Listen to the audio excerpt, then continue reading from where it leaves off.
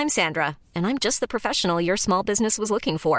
But you didn't hire me because you didn't use LinkedIn Jobs. LinkedIn has professionals you can't find anywhere else, including those who aren't actively looking for a new job, but might be open to the perfect role, like me. In a given month, over 70% of LinkedIn users don't visit other leading job sites. So if you're not looking on LinkedIn, you'll miss out on great candidates like Sandra. Start hiring professionals like a professional. Post your free job on linkedin.com/people today. In the market for investment-worthy bags, watches, and fine jewelry, Rebag is the answer. Rebag is a luxury resale platform where each piece is carefully inspected by experts to ensure quality and authenticity. Use Rebag to buy and sell finds from the world's top brands, including Louis Vuitton, Chanel, and Cartier. Head to Rebag.com and get up to 15% off your first purchase as a member with code REBAGNEW. Shop today at Rebag.com. That's REBAG.com. And use promo code REBAGNEW for up to 15% off your first purchase as a member. Hey, I'm Ryan Reynolds. Recently, I asked Mint Mobile's legal team if big wireless companies are allowed to raise prices due to inflation. They said yes. And then when I asked if raising prices technically violates those onerous two-year contracts, they said, "What the f*** are you talking about, you insane Hollywood ass?" So to recap, we're cutting the price of Mint Unlimited from $30 a month to just $15 a month. Give it a try at mintmobile.com/switch. $45 up front for 3 months plus taxes and fees. Promo rate for new customers for limited time. Unlimited more than 40 gigabytes per month. Slows full terms at mintmobile.com.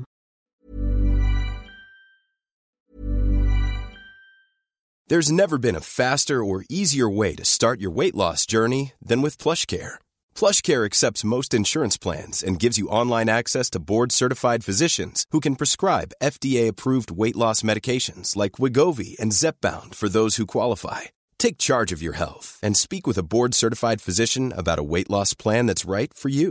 Get started today at plushcare.com/weightloss. That's plushcare.com/weightloss. plushcare.com/weightloss. Spring is my favorite time to start a new workout routine. With the weather warming up, it feels easier to get into the rhythm of things.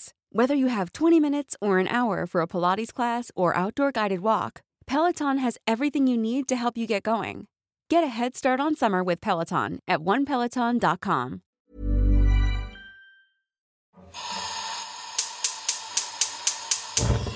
سلام، این 58مین طنزپردازی است. موضوع این دفعه خوشمزه است. طنزپردازی هم که میدونید درباره طنز، قرار نیست کسی رو بخندونه، ولی چیز خنده‌داری بود چشم میگیم بخندید.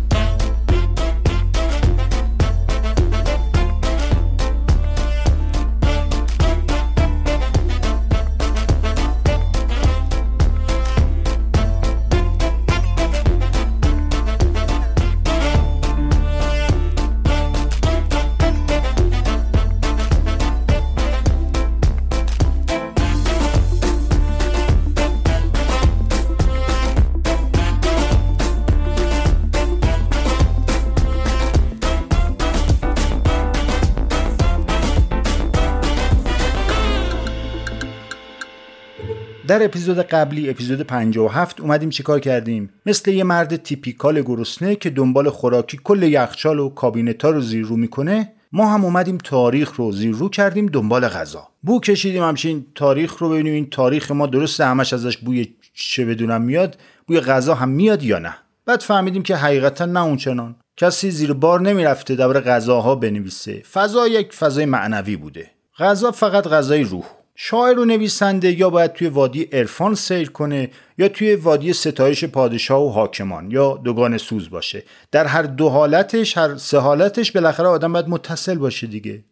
وقتی درباره آشپزی در جهان فکر میکنیم میتونیم به این نتیجه برسیم که آشپزی دو جوره به طور خیلی کلی. یه آشپزی عادی هست و یه آشپزی عالی. آشپزی عادی مال خونه‌های مردم بوده، اون چیزی که معمولاً زنها در آشپزخونه درست می‌کردند و همه خانواده دور هم می‌خوردند. آشپزی عالی مخصوص دربار پادشاهان و ثروتمندان و طبقه بورژوا بوده. این قاعده آشپزی عادی و عالی در همه دنیا بوده بجز ایران. چون اون چیزی که ما امروز به اسم آشپزی ایرانی میشناسیم یک جور دستپخت بیشتر نداره. اگه فرقی هست بین سفره دار و ندار، فرق در جنس و مقدار مواد، نه در روش پخت و آماده کردنش. آشپزی ایرانی مثل فرش ایرانی اصلاً هنر توده مردمه. در خانه مردم ساده یا حتی فقیر قالی به دست زنان و دختران شهرها و روستاها بافته میشه، هرچند فرش سر از خانه‌های اعیان و اشراف در میاره، ولی هنر تو دست. در آشپزی ایرانی تفاوت بین آشپز خانگی و آشپز حرفه‌ای در حجم غذاست، نه در روش پخت و پزش. آشپز حرفه‌ای همون آشپزی زنان خانه‌دار رو در مقیاس بزرگتر و با تجهیزات بیشتر تقلید میکنه و سعی میکنه به اونا برسه. اینو خودم از خودم در نیاوردم و از قول یک بزرگی گفتم که به زودی ازش زیاد خواهید شنید. خب دنبال آشپزی ایرانی توی تاریخ میایم جلوتر و جلوتر، ببینیم آقا باز خبری نیست. از سال 1296 تا 1332 یک دوران واویلایی شد. پشت سر هم قحطی بزرگ، سرنگونی سلسله قاجار، جنگ جهانی دوم و اشغال ایران توسط متفقین، کودتای 28 مرداد 32. جوری رگباری به مردم حمله کرد که گاهی یه نون خشک هم گیر کس نیامد، چه برسه به آشپزی عالی، اصلا عادی.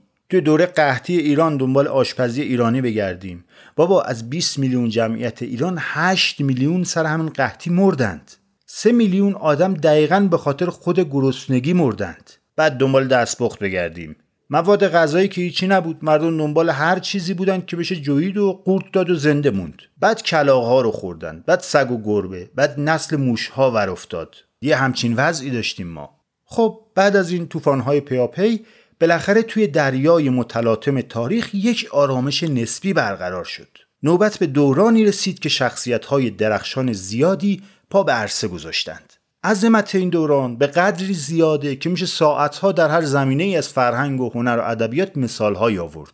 دورانی که مثلا شهردار رشت و نماینده مجلس شورای ملی جهانگیر سرتیپ‌پور با یه رادیوی لامپی قدیمی موجی از رادیوهای کشورهای همسایه رو میگرفته، با شنیدن یک آهنگ والس لهستانی نوت‌های اون حفظ میکرده، پای تلفن برای خانم فهیم اکبر میخونده که بتونه آهنگ جمعه بازار رو روی همین نوت‌ها اجرا کنه.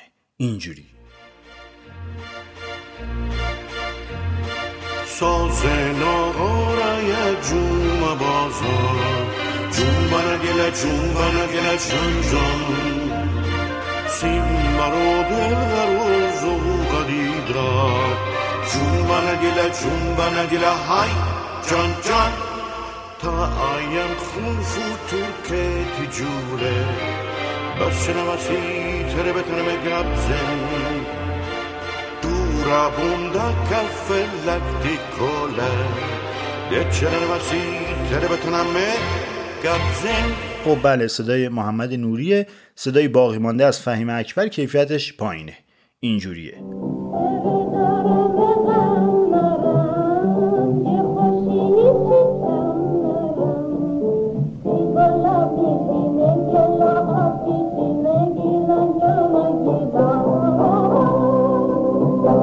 خانم فهیم اکبر همونه که کتاب طباخی گیلانی رو می نویسه.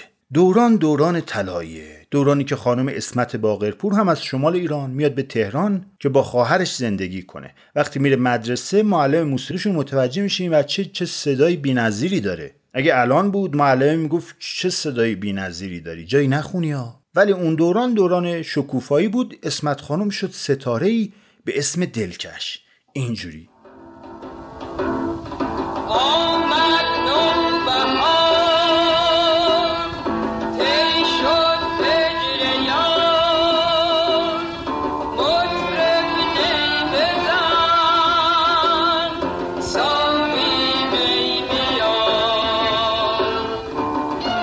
بعد میپرسن چرا این پاپ ماپای امروزی رو گوش نمیدی، استفاده نمیکنی، دستپخت فسفودی کامپیوتر و افکتای دیجیتالی و بی سلیقگی. چون ما اینا رو گوش دادیم داداش. بازم ای رمید بخت من بوسیده دل منو مشکن تا از آن لبان میگونم می نوشم به جای خون خوردن.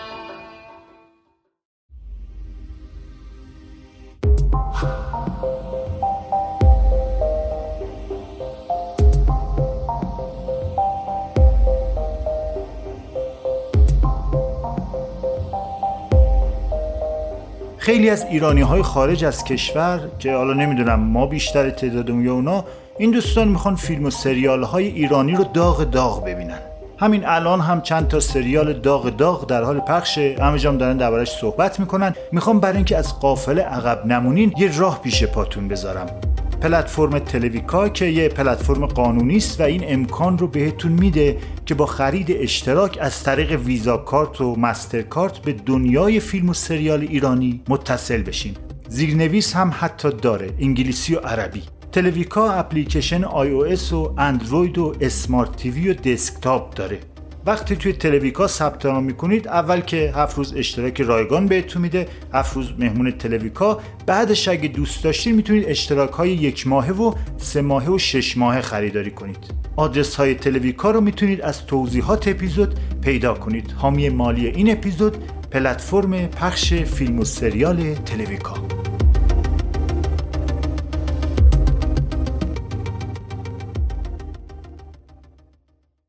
سینمای اون دوران هم رونق خودش رو داشت. کازابلانکا، کلبه عموتوم، برباد رفته. تمام پسرها موقع برگشتن از سینما مصمم که همین فردا برن سلمونی، سیبیل‌ها رو باریک کنن، کاکل چیندار بذارن، بشن رت باتلر یا همون جناب کلارک گیبل. دخترها دنبال خیاط خونه‌ای بودن که بتونه پیراهن کمرباریک و پرچین مثل اسکالت اوهارا براشون بدوزه. بعد پسر سیبیل نازک عاشق دختر دامن پرچین میشد. میرفتن خواستگاری و عقد و عروسی و آشیونه عشق. حالا چی بخورن اون تو؟ عدس پلو با کشمش، قیم بادنجون با دوغ، جور در نمیمد که. چی میخوردن پس؟ اون ساندویچ های چای عصرانه تو کلوپ بافندگی خانم ها در فیلم کشتن مرغ مقلد، بوقلمون روز شوک‌گذاری کلبه عموتوم، پای سیب آمریکایی در فیلم گربه روی شیروانی داغ. بعد از 3-4 روز خوردن اینجور غذاهای خارجکی، همچین که سیبیل آقا منصور گیبل از تنظیم خارج میشد، به عروس خانم هم گفتن باری چی آدموار بپوش دختر، زن شوهردار. یه روز منصور گیبل میومد خونه، به اسکالت کمچین میگفت اعظم خانم دیگه این بساطو جمع کن، یه قیمه مشتی بپز بخوریم. اعظم خانم که کمر 50 سانتی دامنش نفسشو بند آورده بود میگفت ای خدا عمرت بده مرد، ذلیل نمیری آقا منصور، دلم لک زده واسه دم پختک و ترشی. دامنشو آویزون میکرد تو کمد که سالها بعد به عروسش نشون بده و بگه ببین قاز قلنگ، کمر من یه روز اینقدر بود. اینم عکس آقا منصور که 1000 ماشاءالله با کلارک گیبل مونه میزد. از اون به بعد هم اگه سینما میرفتن گنج قارون میدیدند، شعله میدیدند. والا فیلم هندی یک چیزی داره تو خودش که روح ایران و ایرانی رو جلا میده.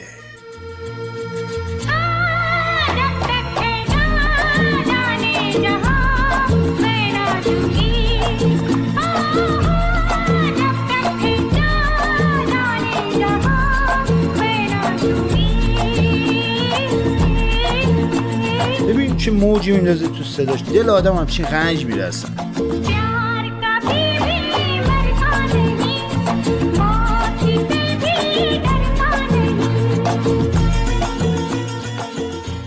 در همون دوران طلایی یک دختر خانم با استعداد و باهوش بود به نام فاطمه. فاطمه هم اهل شمال بود، البته اومده بود تهران زندگی میکرد. با اینکه همیشه توی هر مقطعی شاگرد اول بود، ولی به جای دکتر شدن رفت دنبال علاقش که همان آشپزی بود. شروع کرد به تحقیق و یادگیری اصول آشپزی ایرانی و فرنگی. کلاس‌های آموزشی هم برای خانم‌ها برگزار میکرد. سال 1343 فاطمه اومد نوشته‌های پراکنده و عکس‌های غذاش رو یه جا جمع کرد و کتاب آموزش آشپزی منتشر کرد. کتابی که بیش از 50 بار در زمان حیات نویسندش چاپ شد. بعد از قرآن و دیوان حافظ پرفروشترین کتاب در تاریخ نشر ایران بوده این کتاب. مریم حاجی بنده چی میگه؟ حتی در زمان جنگ ایران و عراق و کمبود کاغذ کتابشو با دفترچه بسیج به هر خانواده یکی میفروختن. یکی از کادوهای خیلی مرسوم برای عروس و دامادها هم بود این کتاب. در کنار ترازوی آشپزخونه و پتو پلنگی و ساعت دیواری و پارچ و دیس استیل خیلی مهم بود. داریم از سالهای 1350 به بعد صحبت میکنیم و از کتاب هنر آشپزی تألیف روزا منتظمی. یعنی اگه الان ندونید کدوم کتاب رو دارم میگم، یه سرچ بکنید تو گوگل، میگید این اون کتابه رو داره میگه. حالا فاطمه چی شد؟ خب همین روزاست دیگه. روزا منتظمی همون فاطمه است. تازه فاطمه بحرینی بوده. واقعا عجیبه. همون زمان که خانم روزا منتظمی در کلاس آشپزی مشغول تعلیم اسرار و رموز کدبانوگری، روش چیدن میز، ژله مرغ سرد و کیک مکزیکی بود، جای دیگری که هیچکس تصورش رو هم نمی‌کرد یک قهرمان دیگر در آموزش آشپزی داشت پا به عرصه می‌ذاشت. داریم از کجا صحبت می‌کنیم؟ از زندان.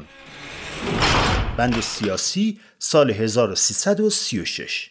زمان شاه بود دیگه. اون موقع زندانی سیاسی هم وجود داشت. یه همچین جای مخوفی در حالی که تا پای چوبه اعدام هم رفته بود، نویسنده مفصل ترین کتاب آشپزی به زبان فارسی یه گوشه برای خودش و همبندی‌هاش داشت غذا درست می‌کرد و نقاشی می‌کشید. رفقاش هم معتقد بودن آشپزیش حرف نداره. آشپزی رو در زندان شروع کردم. من در زندان با آشپز اتاق خودمون بودم. زندانی‌ها اتاق‌های مختلف داشتن، ما یه اتاقی داشتیم به اسم اتاق 12. حاصلش نمیشه گفت، ولی خب تجربیات زندان موثر بود.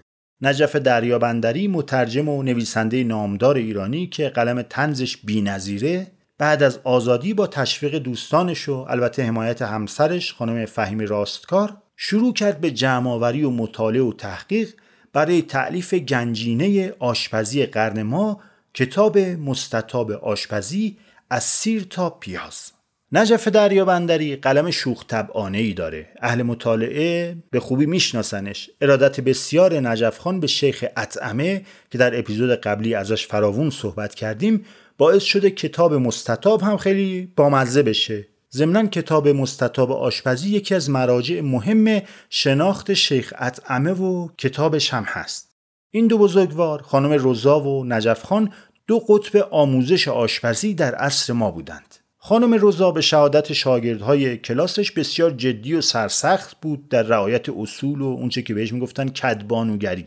نجف خان بیش از رعایت اصول این چنینی اهل سیاحت و گشت و گذار در دنیای خوراکی ها، درک تاریخچه و منشأ و ادبیات غذا بود. دقیقاً مفهومی که الان به عنوان گردشگری غذا معرفی شده. اینا همه رو با جادوی طنز کنار هم نشونده. اونقدر ظریف که خوشمزگی خود آشپز هم جزء مواد اولیه همه آموزش دادناش هست. کتاب مستطاب آشپزی تالیف نجف دریابندری، 2 جلد کتاب، یکی اینقدر. قیمتش هم مناسبه، یعنی این برای پولدارا. غذا بخش جدایی ناپذیر زندگی ما ایرانی هاست. بعضی‌ها میگن تنها تفریحمون تو ایران همین غذاست دیگه، که حالا از موضوع خارجه. وقتی صحبت از فرهنگ غذای ایرانی میشه، منظورمون یه گستره جغرافیایی بزرگه. از کرد و لر و بلوچ بگیر تا ترک و شیرازی و اصفهانی و جنوبی. میخوام پادکست خوشساخت و شنیدنی ویکی‌پز رو معرفی کنم که هر ماه یه غذای باحال و لذیذ رو از زوایای مختلف با خاطرات و روایات مردمی همراه با نکاتی درباره پختش بهمون میگه. برید یه دونه از اپیزوداش، اون غذایی که بیشتر دوست دارید رو گوش کنید، گمونم مشتریش بشین. چطوری دنبالشون کنید؟ تو اپلیکیشن های پادگیر ویکی‌پز رو سرچ کنید یا به سایتشون wikipazpodcast.com سر بزنید و دنبالشون کنید. پادکست ویکی‌پز.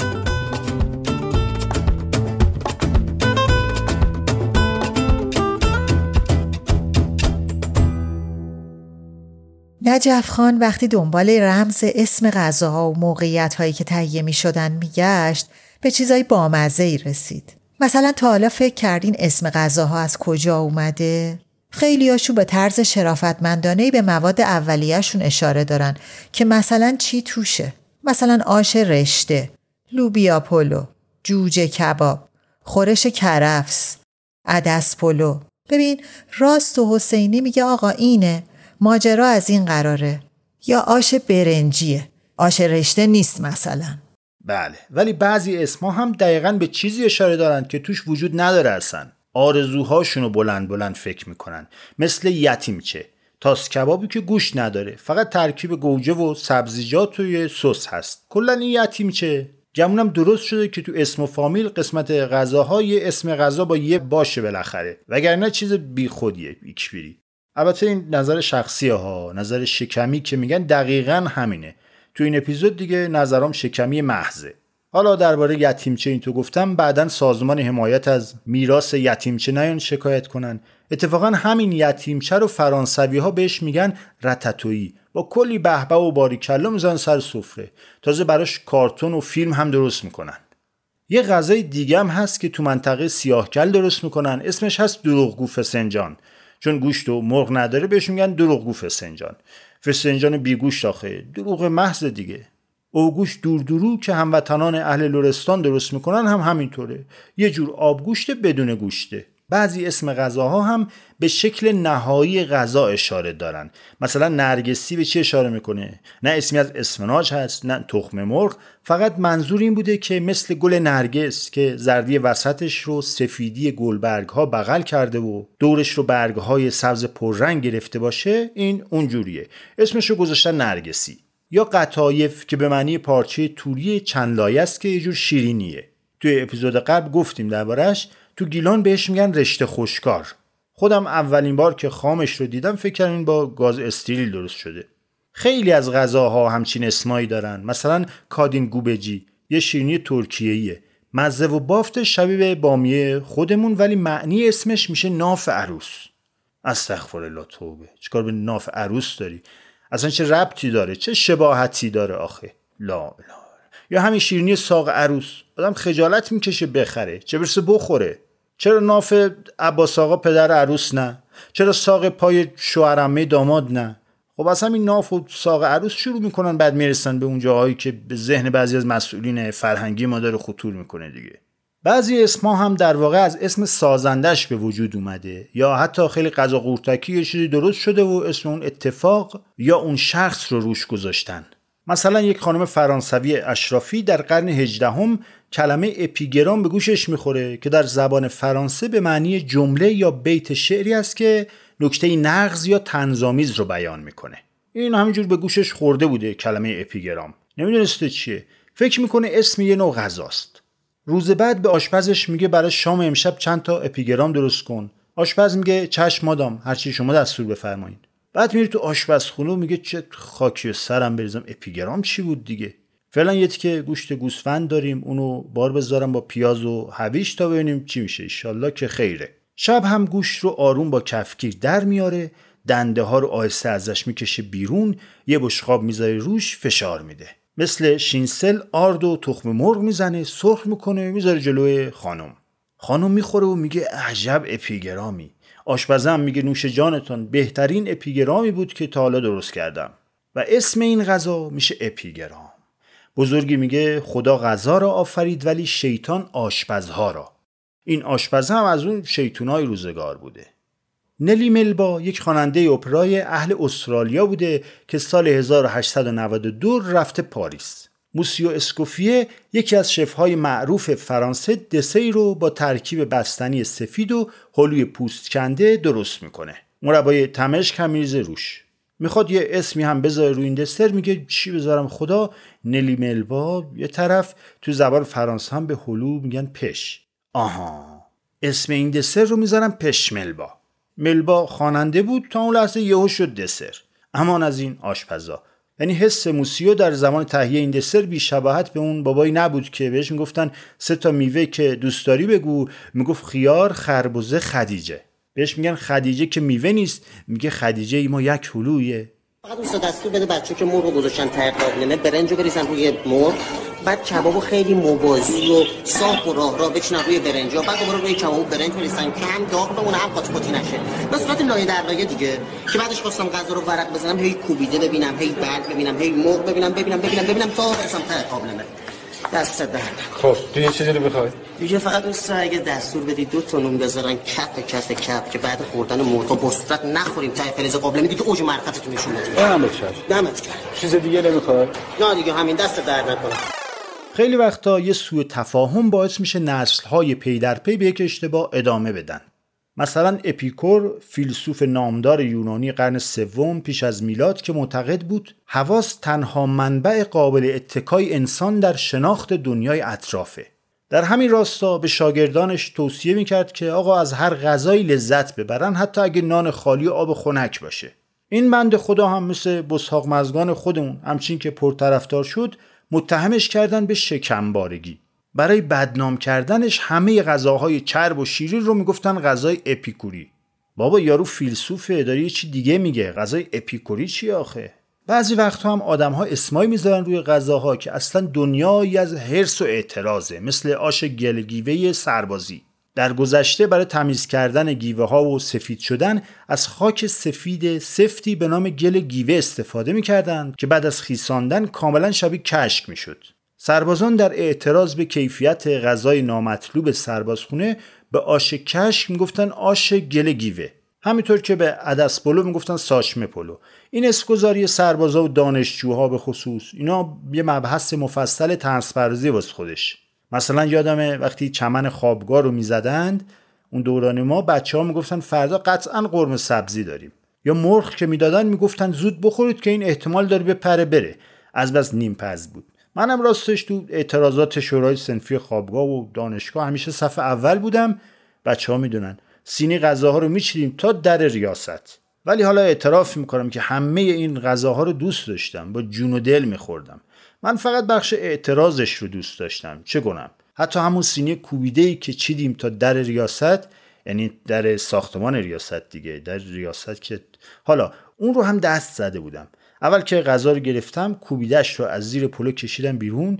کوبیده‌ای که میگفتید از لاستیک درست شده، درسته قورتش دادم، خیلی هم چسبید جا تو خالی. بعد سینی رو گذاشتیم تو حیاط تا اون در و اینا. بعضیا میخوان انقلاب کنن ولی هزینه ندن.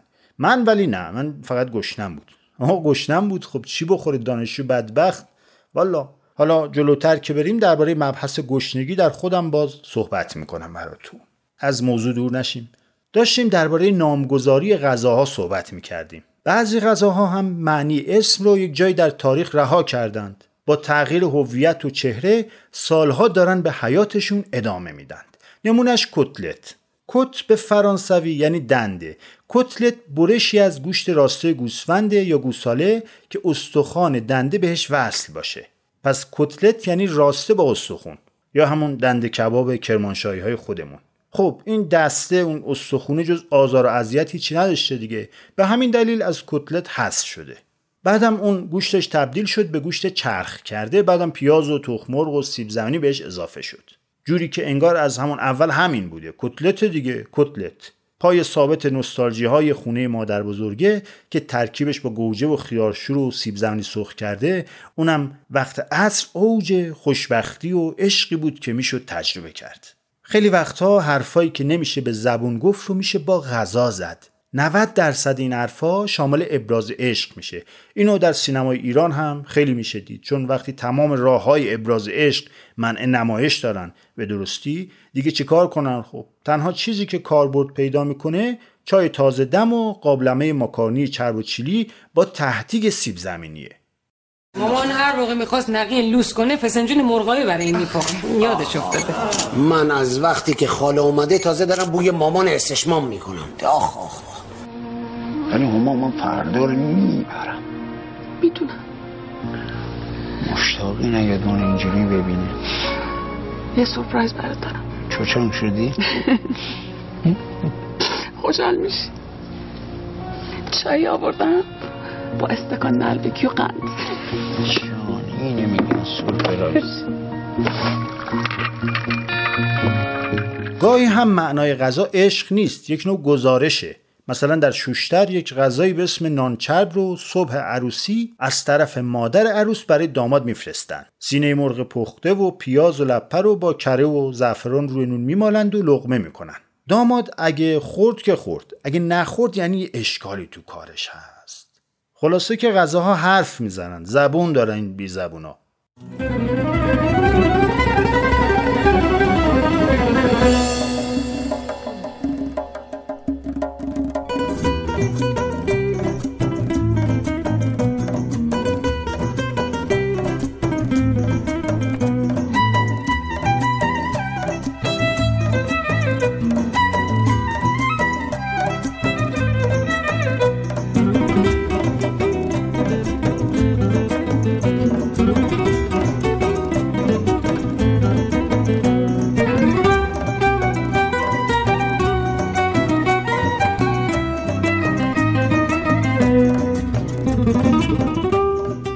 یه وقتایی هم غذا یه دستوره. پولوپو یعنی مرغ در دیگ یا مرغ پخته. از غذاهای سنتی و محلی فرانسه بوده. مرغ و دل جگر و سنگدان رو با تر فرنگی و هویج و شلغم میپختن و روش پنیر میریختن. میگن هنری چهارم به قدری به این غذا علاقه داشت که دستور داد هر خانواده فرانسوی باید در هفته دست کم یک بار پولوپو بخوره تا باشه از این دستورا باشه. حالا چطور این همه مرغ و تره بار تامین میکردن برای مردم کشورشون دیگه خدا میدونه. ولی احتمالاً هنری چهارم وقتی به طور سرزده میرفت از ایالات و ولایات بازدید کنه، مردم هم کاملا خودجوش به استقبالش میمدن، از مردم میپرسیده که به شما پولوپو دادن؟ خیلی وقتا هم یک غذاهای اسم ندارن، به اسم مخترعشون نامگذاری میشن، مثل میرزا قاسمی که اولین بار محمد قاسم خان والی که حاکم رشت بود در زمان ناصرالدین شاه ابداش کرد، به نام خودش هم اسم گذاری شده. با اینکه غذای میرزاها نیست، توی مواد اولیه‌اش هم هیچ نوع قاسمی وجود نداره، ولی میرزا قاسمیه. یا مثلا اکبر جوجه، ترکیب متضاد اکبر و جوجه هم جالبه، یعنی آدم به ذهنش میاد اکبر باید فیل سخاری کنه، اکبر جوجه آخه، اونم جوجه هایی به این کوچیکی. حالا یه سری غذاها هم داریم که ممکنه فقط تو فک و فامیل شما باشن، مثلا قیمه کبرا خانومینا، کوکوهای خانم منجزی، یا مثلا کباب شهناز خانم. این کباب شهناز خانم ما هم ماجرا داره.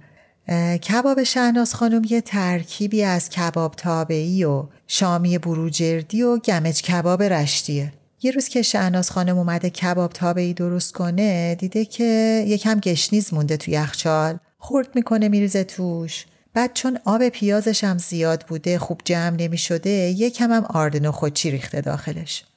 چون آقای شهناز خانم ایناشون آبدار دوست داشته، یه سس گوجه سیردارم بهش اضافه کرده، یه قاشقم رب انار زده.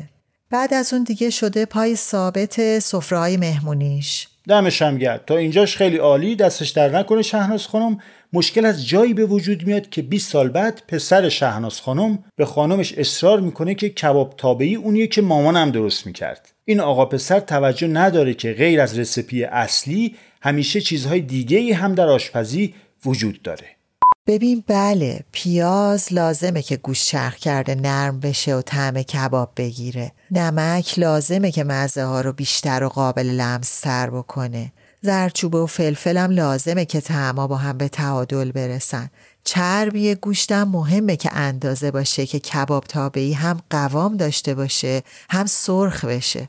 گوجه لازمه که هم سس خوش رنگ و خوشمزه‌ای درست کنه، هم آب گوشت رو جذب کنه، اسیدش هم گوشت رو نرمتر کنه. خب تا اینجاش دستور غذاست، نتیجهش هم حتما میشه کباب تابعی. ولی اون گشنیز و آردن و خودچی و رب انار دیگه کباب تابعی نیست. دست نوازش مادرت پسر جون که ردش توی غذای خونتون و ذهن و قلبتو مونده. همون که وقتی میخوری چشمات برق میزنه میگی آها این شد کباب تابعی. میفهمی اون اتفاق جادویی افتاده، معنیش میشه خونه و آغوش مادر. همون اتفاقی که وقتی یه ایرانی هر جای دنیا آش رشته میخوره سوار ترکیب کشک و پیازداغ و نعناداغ با سریع‌ترین سرعت ممکن میرسه به ایران و خاطرات خونه مادری. خونه ما دوره دوره، پشت کوها یه صبوره، پشت دشتا یه تلایی، پشت صحرا های خالی. خونه ماست اون بر آب، اون بر موجای بیتا، پشت جنگلای سربه، توی رویاست توی یه خواب. قدیمترها دخترها آشپزی رو از مادرشون یا زنان خانه‌دار دیگه یاد می‌گرفتند، یا اینکه اجبار مواد موجود تو خونه و ذائقه بچه‌ها و اهل خونه مجبورشون می‌کرد مثل شهناز خانم خلاقیتی به خرج بدن و یه چیزی اختراع کنن. مواد غذایی هم چندون در دسترس نبود. همه اینا باعث می‌شد که غذاها خیلی محدود باشن. ولی چند تا جریان مهم در زمانه نزدیک ما اتفاق افتاد که بازی رو در آشپزی عوض کرد. اول از همه ورود یخچال به ایران در سال 1339 و با فاصله کمی فریزر یا به قول نجف خان دریابندری یخبند. اولش همه ذوق داشتن که ایول هر وقت بخوایم میتونیم آب خنک بخوریم. فکر کن هر وقت بخوایم میتونیم آب خنک بخوریم. تو اصلا بگو وسط مرداد در یخچال رو باز میکنیم آب خنک میخوریم. اونه که نداشتن میگفتن نه بابا این طوریام نیست دیگه، اغراق نکن، جادوگریه مگه. بعد میرفتن بعدن باطل و سر میداختن تو خونه یارو. بعدتر یخچالدارها فهمیدن گوشت و غذای مونده از شب رو میتونن فردا یا پس فردا هم بخورن. البته فردا و پس فردا که دیگه الان شوخیه. ما یه همسایه داشتیم یه تیکه کیک عروسی مهناز جون اینا رو تو فریزر نگه داشته بود تا پسرش از سربازی بیاد و بخوره. ولی بعدتر در فریزر که به روی باقالا و نخود و سبزی و کدو بادمجون سرخ شده و نون که باز شد دیگه مزه های اصلی گم شدن. فصل ها با هم قاطی شدن. سنگ رو سنگ بند نبود. کنگر گیاه وحشی رو آخه فریز میکنن. بعد ماست و کنگر آخه چرا این کارو میکنم من؟ خورش کنگر و ریواس توی شهریور آخه، خورش بامیه تو بهمن ماه، نخود لوبیای پخته آماده برای آبگوشت. اینها اگه حرکت‌های انفرادی و پراکنده بود باز مشکل نداشت. مشکل از اینجا به وجود اومد که این تکنیک‌ها با قدرت انتشار سویه جدید کرونا بین بانوان ایرانی پخش و پلا شد. به نظرم این کمیته صیانت و اینا باید بیاد جلوی این اشاعه‌ها و انحرافات رو بگیره. بعد از اینکه اون ساق عروسا رو جمع کردند. توی مدارس و ادارات خانم‌های معلم و کارمند مسئولیت اصلی انتشار این تکنیک‌ها رو به عهده داشتند. هنوز هم این رسالت با جدیت داره دنبال میشه. زنگ تفریح‌ها که بچه‌ها مشغول بدو و جیغ و داد تو حیاط هستن و پوریا جعفری و شهریار فدایی میخوان سجاد رضایی رو با خطکش بزنن، این شکلیه وا. این خانم معلم‌ها توی بخار چای تازه دم داشتن به هم تند از آخرین راهکارهای سرعتی دور زدن مراحل آشپزی میگفتند. خانم حسینی درباره مایع کتلت تو فریزر توضیح میداد که لابلاش کیسه فریزر بذارن که اینا به هم نچسبه. خانم عباسی از متد پختن گوشت برای کل سس اول میگفت که بسته میکنه میذاره تو فریزر. خانم اسدزاده دعا به جون مادرش میکرد که از تبریز کوفته و دلمه آماده تو یخ میفرستی که این بذاره تو فریزر. ماهی یه بار هم که دوره خونه یکیشون بود، غذا هرچی که بود خانومان پرسیدن وای خانم عسکری جون چطور درست کردی اینو؟ جواب 90% سوالات هم با این جمله شروع می شد که خانومم مایه ماکارونی درست می کنی؟ بعد بیسار. یعنی چه مایه ماکارونی رو از آشپزی ایرانی بگیری، چه اون ماسماسک های جادویی رو از قصه هری پاتر حذف کنی. البته اونو باید حذف کرد، کفرآمیزه به نظرم. یه فرمول دیگه که خاص ایران و هیچ جای دیگه دنیا نیست درباره ماکارونیه. اصلا ماکارونی یه نوع خاص پاستاست که درازه، توش مثل نی سوراخه. اصلا اگه یکی گفت اون چیه که درازه توش مثل نی سوراخه، بگو ماکارونی. به گوش چرخ کرده چه ربطی داره آخه؟ برید اپیزود شماره 2 ویکیپز رو بشنوید. اسپاگتی ربط نداره دیگه. حالا اون خانم معلم ها دمشون گرم که میگفتن به هم تکنیکاشون رو. یه دست خانم ها هم قدیمترا تو ایران زندگی میکردن که میپیچوندن، که نمیگفتن. مثلا یکی این پرسید خانمم اینو چطور درست کردی؟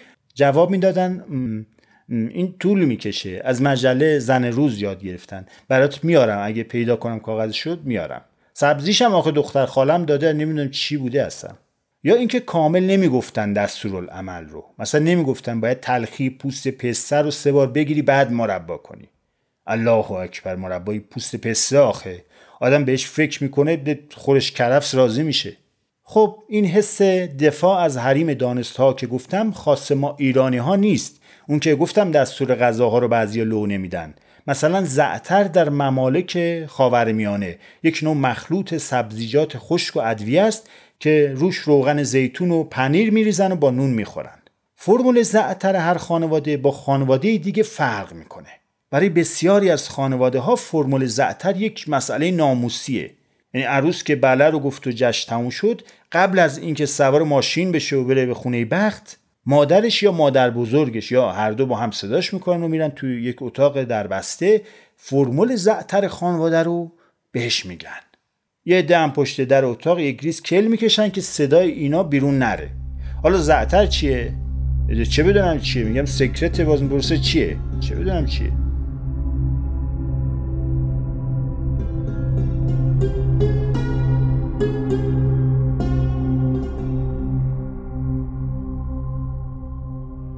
ولی حالا یکی از دستورپختای لو رفته زعتر بین اعراب رو در گوشی بهتون میگم، به کسی نگینا. سماق 2 قسمت، آویشن 3 قسمت، نمک 1 قسمت، فلفل سیاه 1 قسمت، مرزنجوش 1 قسمت، کنجد بوداده 2 قسمت.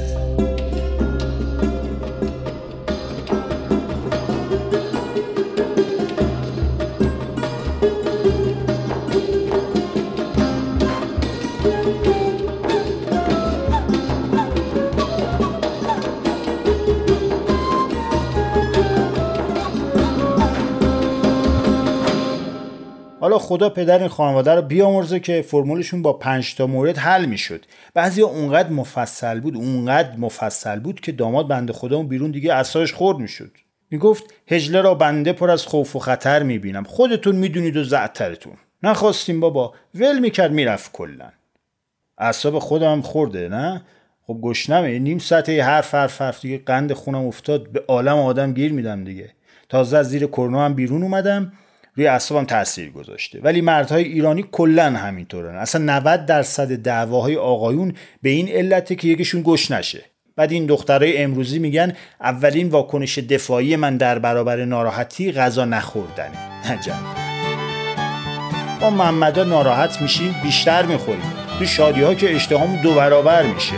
وقتی همه چی معمولی و بیکاریم هم از سر بیکاری میخوریم. والا گشنمه، اعصاب ندارم، تو موسیقی هم دارم حرف میزنم. یه چی بخورم آرامش بگیرم.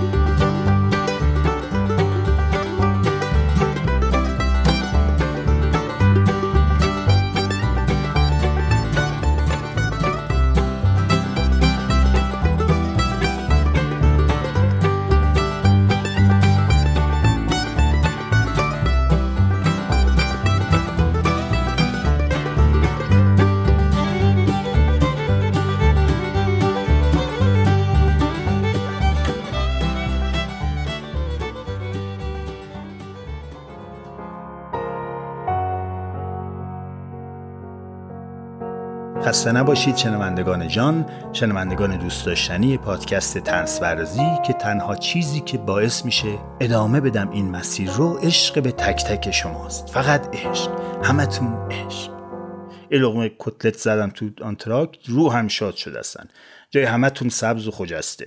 حالا اینها که اینقدر گفتم شد شروع جریانی که مثلا سفره یک خانواده توی کردستان شنبه گیلکی بود، یک شنبه خوزستانی، 2 شنبه خراسانی. گردشگری غذا از همینجا شروع شد و چون ذائقه ها همیشه به همه چیز عادت نداشت، جراحی های دردناک غذایی هم اتفاق افتاد، مثل حذف سیر از باقلاقاتق یا میرزا قاسمی. تلاش‌های بیوقفه برای گرفتن بوی ماهی و میگو تا جایی که مزه مرغ پخته بده. اضافه کردن ادویه هندی به کوکوی اشبل ماهی. دیگه اون غذای سابق نمیشد. خب از نقش یخچال و فریزر در آشپزی فعلی ایران عزیز و دوست داشتنیمون گفتم، سر از کجا در آوردم.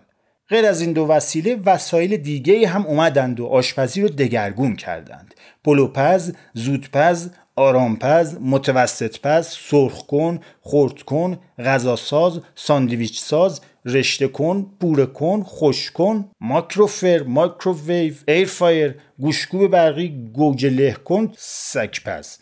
حالا من اعصابم خورده، لقمه که ناهار نشد. ولی واقعا بعضی از این وسایل خوبن، در خدمت خانه و خانواده هستن. بعضیاشون دشمن ذائقه و لذت غذا. مثلا میگن تهچین تو ساندویچ ساز خوب در میاد. چرا آخه؟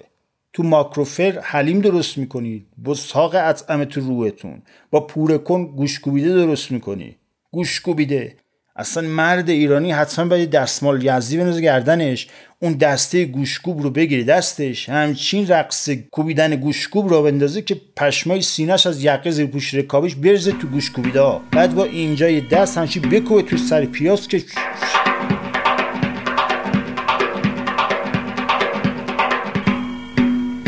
خب امروزه در ادامه جریانات جانسوز آشپزی میشه چیزهای ناجور دیگه هم مشاهده کرد. با وجود آشپزخانه مدرن با فر و هود و قابلمه نچسب و تمام ابزارهای لاکچری، غذایی درست میکنیم که مزه هوا میده. با سسی میخوریمش که به دستمال کاغذی هم این سس رو بزنیم همون مزه رو میگیره.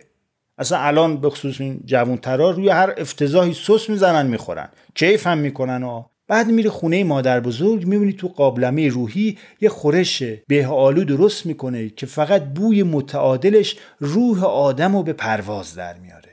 اونجاست که تفاوت آشپزی عادی و آشپزی عالی واقعا آه از نهاد آدم برمیاره. یک دوران سمی هم از سر گذروندیم وقتی که مامانای ایرانی داشتن از روی برنامه‌های آشپزی تلویزیون نوت برداری میکردند. بچه میومد خونه میگفت سلام، مامانه میگفت خفه شدم آشپزی مینویسم، نفهمیدم چند پیمونه چقدر بود. حالا همون قیمه بود ها، 1000 سال داشت همون درست میکرد، ولی آشپزه پدس یه ذره واسه خودش فرمولو تغییر داده بود. بعد ملت درگیره این، بعد ناهار کوفت گیره این بچه‌ها نمیاد چون مامان داشته آشپزی میدیده. یه وقتایی هم برنامه‌های آشپزی اینطور بود که میگفت میخوام یه املت صبحونه راحت آموزش بدم که همه بتونن ظرف 5 دقیقه درستش کنن. بعد مواد لازمش رو میگفت انگار داره کره‌ای حرف میزنه. عصاره گیاه چه بدونم چی از فلات مرکزی هندوستان با ریشه گیاه بیسار که سال یه بار روی کلیمانجارو در میاد. اینا رو میریزیم تو دستگاه سولاریوم، قاطی میکنیم تو روغن هسته بلوبری سرخ میکنیم. تخم مرغ‌های پرپای اسپانیایی میشکنیم تو، شد این خلاص. همین. تازه لابلای توضیحاتش هم 1000 تا وسیله آشپزخونه رو تبلیغ میکنه و باز وسط همین وسطش پیام‌های بازرگانی پخش میشه از طرف خود شبکه. الان که تلویزیون دستگاهی برای دیدن فوتباله، ولی اون اولا پربیننده بود. آشپزی هم زیاد پخش میکرد. مامانا حکومت نظامی اعلام میکردن تا بتونن دستور آشپزی رو ببینن. جنبنده‌ای توی خونه میجنبید، با جیغ مامان خودشو از اولین پنجره پرت میکرد پایین.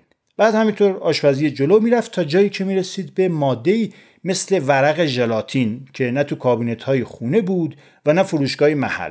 همونجا نوشتن قطع میشد و وضعیت خانه به حالت سفید برمیگشت. گاهی هم مواد اولیه به خوبی و خوشی در دسترس بود، ولی یهو مامان میگفت ای بابا این که فر میخواد و اینجا مقاومت رو میشکند خلاص میشد. البته اون وقتها هم فر بود، ولی به عنوان کابینت ازش استفاده میشد. خلاصه که توی خونه‌های ایرانی پر از نوت دستورالعمل آشپزی بود. پشت جلد کتاب تعلیمات اجتماعی بچه، زیر دستمال کاغذی، توی دسته چک بابا، همه جا دستخط مامان بود که به یادگار میموند. ولی یادش بخیر. بعد صرف نهار و دود سیگار و یه چرت احتمالی با بوق دراز شد چای و ککلهاز، به چه شوری چه جمعی چه حالی، با بولینگ مجازی برج و بروسازی، همه شاد و شنگول و رازی، با هم یه دونه دونه میرن به خونه، با یادی که میمونه یاد قرمه سبزی، قرمه سبزی. تو به تموم وعده های خورده و نخورده میارزی، قرمه سبزی. یه سری فکت های ساختگی بی ربط هم گفته میشه این و اونور که حالا برای خنده بد نیست، ولی جایی نگید اینا رو ها. دارم میگم اشتباهه، فکت اشتباهه. ملت همینجوری میفرستن تو گروه ها و اینا، ولی اشتباهه. مثلا نوشتن کاشف بستنی ایرانی ها هستند. برای این بهش میگن بستنی که یک آقای باستانی نامی اولین بار بستنی رو درست کرده و به اسم اون گذاشتن بستنی. چه چیزها که شنیدیم تو این زندگی. همین عجایب رو توی آشپزی ها هم میبینیم دیگه. میوه میریزن تو سالاد سزار، جوجه کباب سبز با طعم موهیتو درست میکنن، پنیرهای زرد و صورتی روی کباب دنده. چه بلایی سر ذائقه ما آورده واقعا. بابا هر چیزی، هر هنری اصولی داره. اول بعد اصولی رو دونست، بعد دست به ابتکار زد. نتیجه نشناختن اصول و قوانین میشه خلال پسته روی خورش قیمه، دان انار رو سالاد شیرازی، کیک بدون تخم مرغ و بدون نیاز به فر، ماهی بدون بو.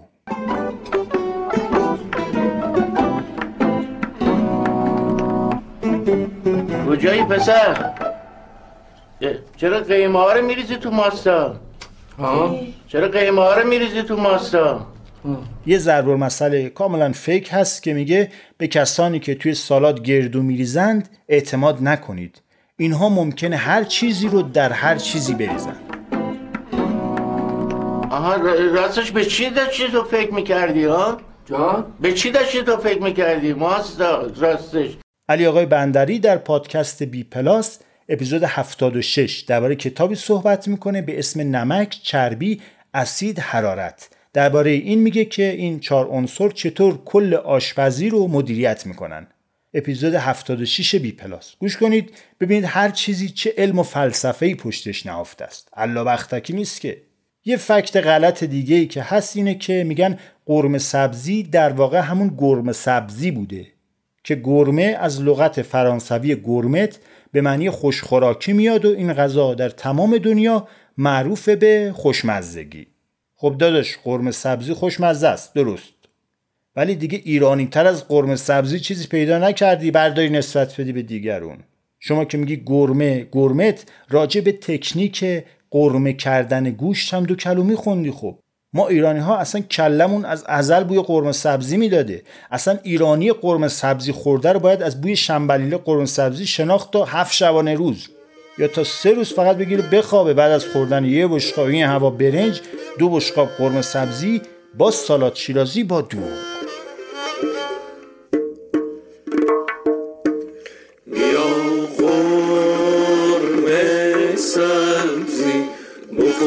بخوریم با ماست سالچین رازیم گذاشتم همراش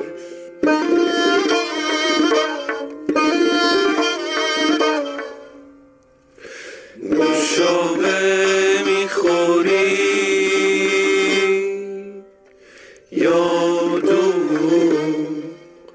یا فقط آب میخوری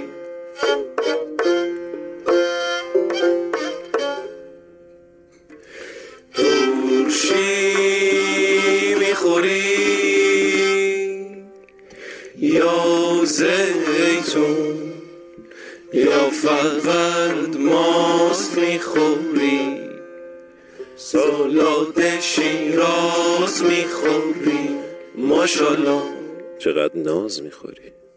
تا حالا چقدر فکر کردید که ذائقه غذایی ما هم میتونه دستخوش آسیب بشه، میتونه خراب بشه، دیگه نتونیم غذای خوب رو از بد تشخیص بدیم، یهو اون غذا بده بشه چیزی که دوست داریم.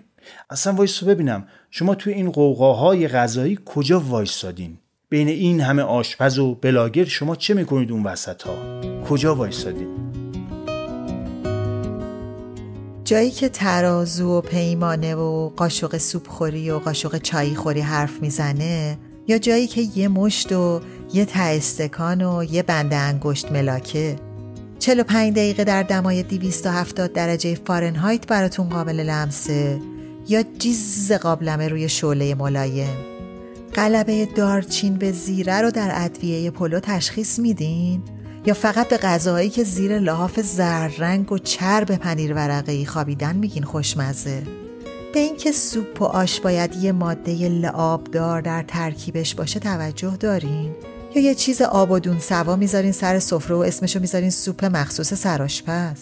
اگه تو دستور آشپزی که میخونید نوشته باشه 1 قاشق غذاخوری نشاسته ذرت و نداشته باشید کلا بیخیال داستان میشین؟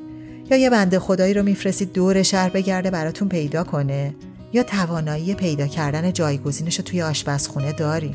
چی شما رو تشویق میکنه که یه غذا رو درست کنین یا سفارش بدین یا هوس کنین؟ اسمش، فصلش، عکسش، کلاسش، دلتنگی برای شخص خاصی، روی کسی رو کم کردن، یه حرفی رو به کسی زدن. آشپزی برای خیلی ها یک جور تراپیه. وقتی کره رو ذوب میکنی و آرد میریزی و بعد گوشت رو اضافه میکنی میدونی که حتما غلیظ میشه و این در دنیایی که هیچ چیزش حتمی و واقعی نیست خیلی میارزه. تربیت ذائقه و ایجاد عادت غذایی مهمه، ولی نه اینکه فقط به خاطر شیک بودن سوشی بخوری و عق بزنی تا عادت کنی. اونم سوشی 3 روز توی یخچال مونده. ژاپنی‌ها معتقدن سوشی باید بسیار تازه باشه. شب صید میشه، برای ناهار میخورن، یعنی دیگه بیش از 24 ساعت از صیدش نگذشته باشه. ولی خب ما قطع کنمون خرابه دیگه، به این چیزا کار نداریم. لازم باشه از این هم جلوتر میایم فریزش میکنیم مثلا. این مشکل ذائقه توی غذاهای سنتی خودمون هم داره پیش میاد. به خصوص توی رستوران‌ها بیشتر ما خب مشتری همون همیشگی هستیم. آپشن ریسک نداریم. همون همیشگی یعنی غذای مامانم. رستوران که نمیتونه بفهمه مامان کدومتون خورش کرفس رو با مرغ درست میکرده، مامان کدومتون فسنجون شیرین، نمیدونه از بوی سیر بدتون میاد که به میرزا قاسمی سیر نزنه یا بزنه، نمیدونه از بوی ماهی خوشتون نمیاد که قلی ماهی رو با ماهی تن کنسروی درست کنه. خب اونام باید کاسبیشون بگذره دیگه. پس میرن سراغ همون همیشگی های مطمئن، جوجه، کوبیده، زرش پلو با مرغ و نهایتاً ترچین. همه چی هم اونقدر سس و نمک و لعاب داره که نمیتونی تشخیص بدی که بد بود، که اصلا تشخیص بدی چی بود اصلا.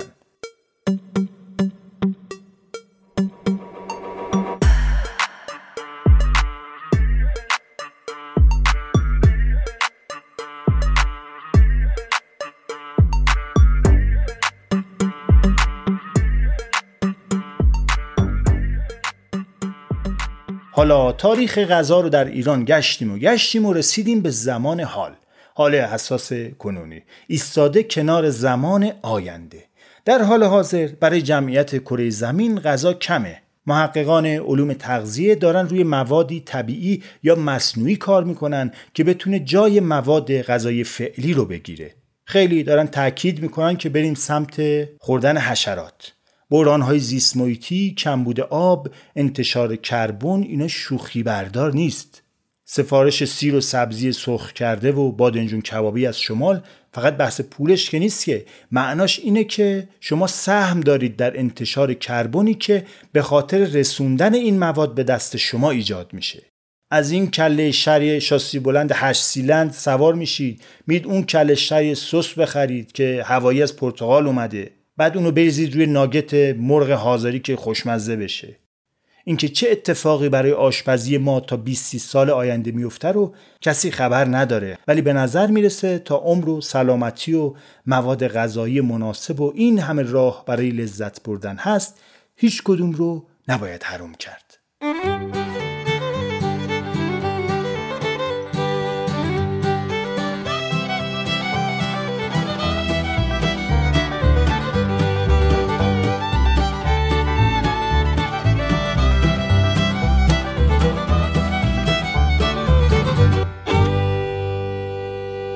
درباره دوره طنزنویسی هم بگم براتون که به زودی زمان ثبت نامش به پایان میرسه. برای تابستان امسال این دوره به صورت آنلاین، من سالهاست که دارم برگزارش میکنم. برای یادگیری تکنیک‌های اساسی طنز نوشتن خیلی خوبه، ولی برای کسانی که سررشته‌ای از طنزنویسی ندارند هم تجربه نشون داده که مفید بوده این دوره. از طریق شبکه‌های اجتماعی پادکست طنزپردازی میتونید درباره این دوره طنزنویسی کسب اطلاع کنید. ممنون از حامی مالی این اپیزود، پلتفرم پخش فیلم و سریال تلویکا و پادکست ویکیپز.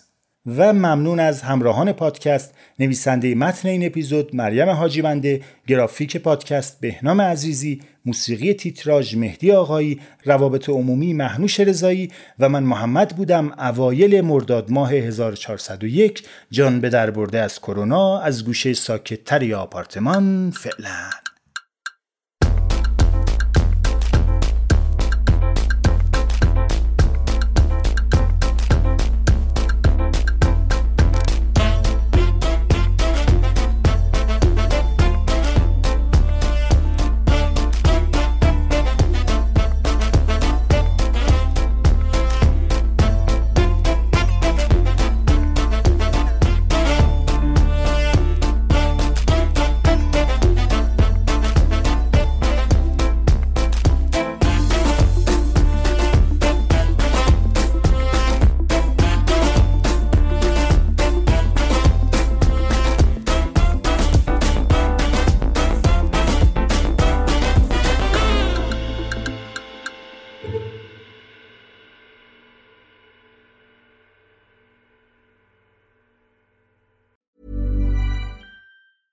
Imagine the softest sheets you've ever felt. Now imagine them getting even softer over time. That's what you'll feel with Boll & Branch's organic cotton sheets. In a recent customer survey, 96% replied that Boll & Branch sheets get softer with every wash. Start getting your best night's sleep in these sheets that get softer and softer for years to come. Try their sheets with a 30-night guarantee. Plus, get 15% off your first order at bollandbranch.com. Code BUTTERY. Exclusions apply. See site for details. Planning for your next trip?